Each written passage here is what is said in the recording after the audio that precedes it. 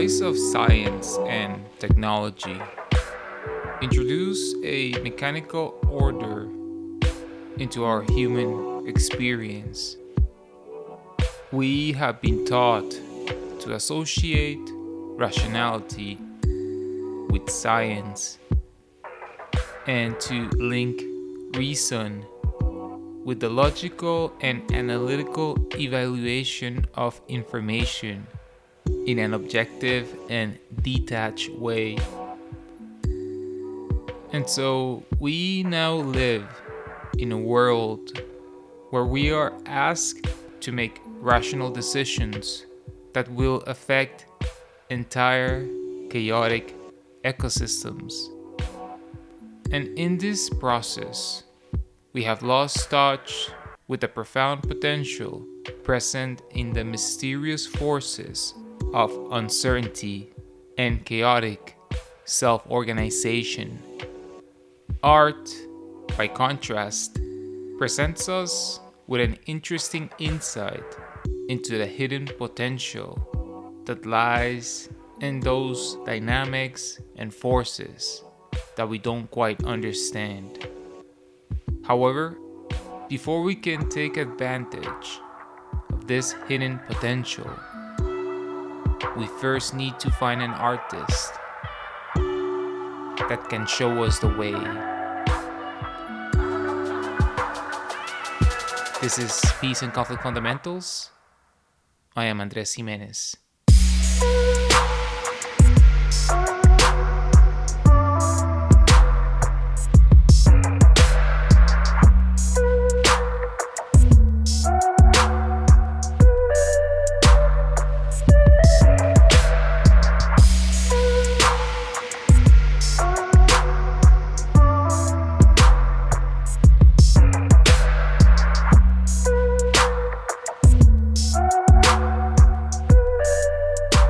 So, you are ready to jump into action.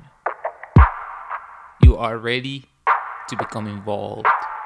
And you are particularly curious about how you can begin to work within a transrational approach. Well, the first thing that you need to remember is how limited is your power and your ability to achieve much of what you might want. Remember that a transrational approach teaches us that your mere presence in a given context has the potential to profoundly alter the local power dynamics in highly chaotic and unpredictable ways. As I have outlined in previous episodes, who you are or who you represent, your baggage, interacts with local dynamics in deeply complex ways that you very likely will not even be aware of. I cannot stress this point enough.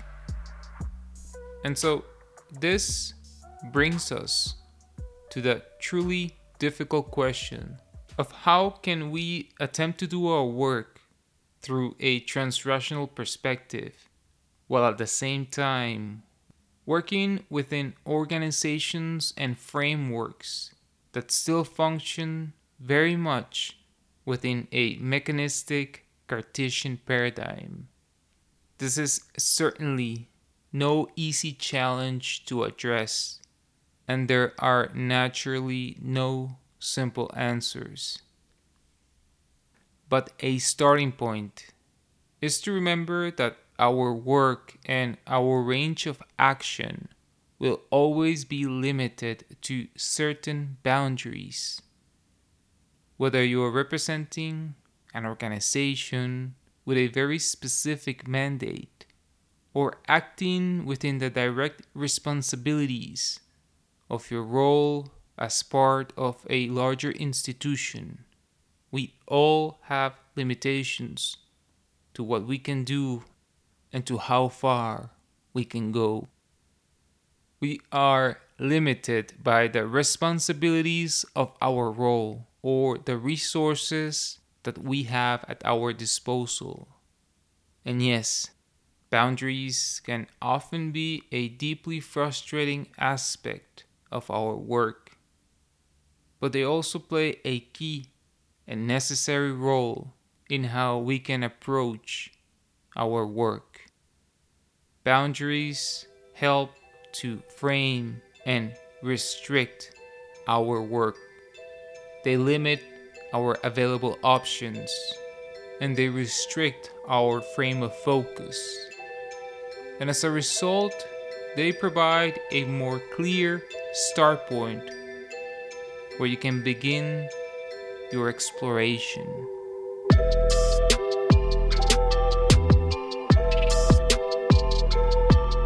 If boundaries were inexistent, we could easily be overwhelmed by the sheer number of available possibilities. Now, this could eventually lead us to the complex dilemma of how to adopt a transrational approach to our work that at the same time doesn't directly impose or dominate local dynamics and needs.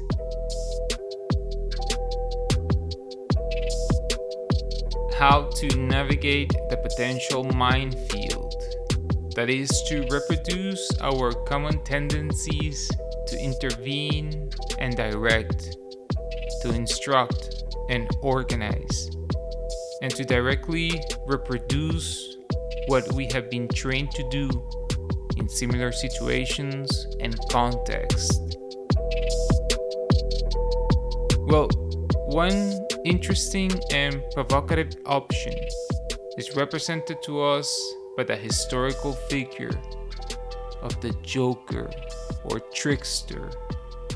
Throughout history, in cultures around the world, we can often find the existence of a disruptive figure that uses spiritual powers, magic, or laughter to disrupt the traditional norms and moral customs. The clown, the trickster, the Hyokan, the shaman. In certain cultures, this character can even take the form of a witty animal like a fox, a raven, or a dragon. Their name or specific role may vary from culture to culture, but often these general characteristics are still commonly shared. And the trickster is often considered to be part of two different worlds. It is not a complete stranger, but it's also unlike any other member of the community. It is at times a distant and often mysterious character that at the same time uses a playful and mischievous attitude in order to defy and subvert the conventional power structures and norms. Interestingly, it is this outsider notion and the special status that is attributed to this character that often serves as protection from any type of retribution. This character's embodiment of chaos and disorder also often reduces the possibility that it might be perceived as a direct threat to the dominant power holders. And so, when we are asked how to do our work from a transrational perspective, I look to the trickster, the clown, or the shaman for inspiration because they are able to use their outsider nature as a source of strength and their playful and mischievous attitude in order to disarm the dominant power holders, while at the same time introducing the community members to new ideas and challenging perspectives.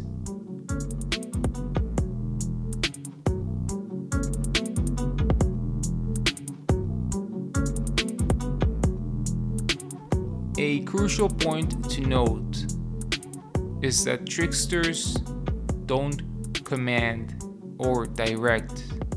They don't rule over others. They traditionally are not the dominant power holders. However, they have the ability to subtly introduce new ideas into the system.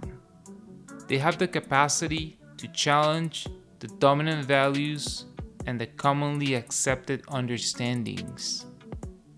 Almost like magicians, they're able to bring into the present alternative perspectives or realities that profoundly contrast with what is considered normal.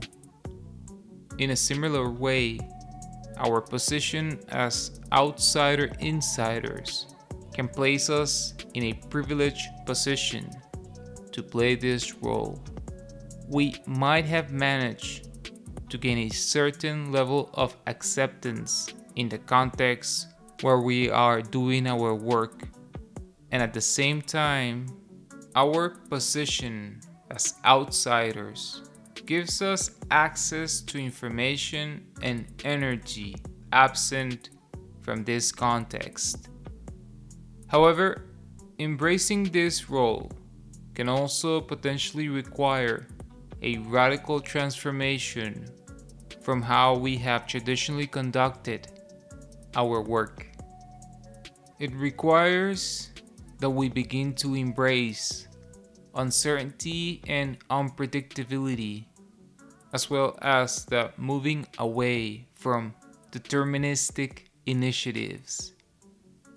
And it even means letting go of our tendency to look for equilibrium oriented approaches that seek to keep all elements within the system in a state of imposed balance.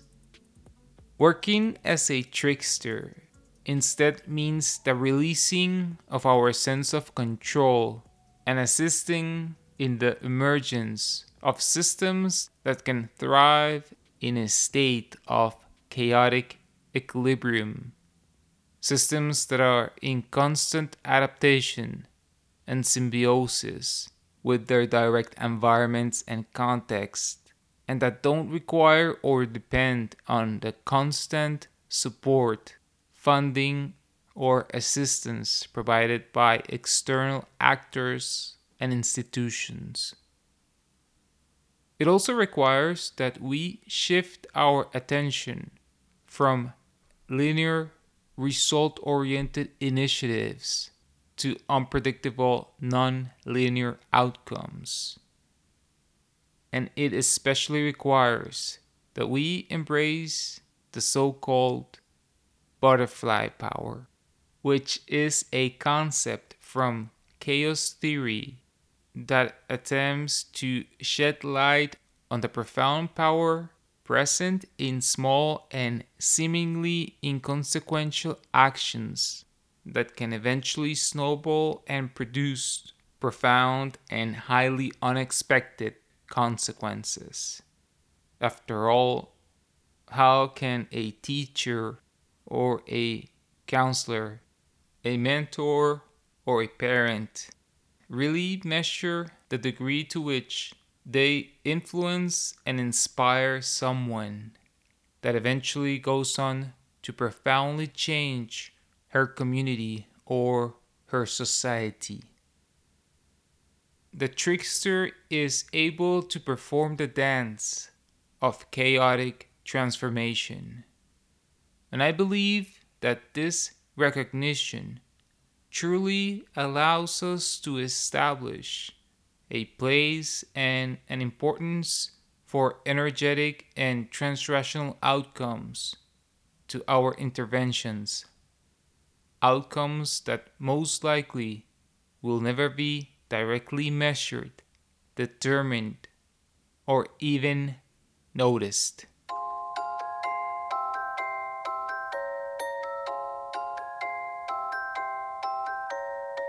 In a world obsessed with the power of reason and the analytical processing of data and information. Art has in many ways become marginalized, and its transformational potential has been consistently underestimated. However, artists are tricksters that open up possibilities for creative disruption and transformation. The nuances and difficulties of doing our work as a trickster are highly complex, and they require a remarkable ability to observe and connect with local realities and to approach new contexts with a beginner's mind, open to new context specific adaptations and realities. This is why I consider this work to be an art form.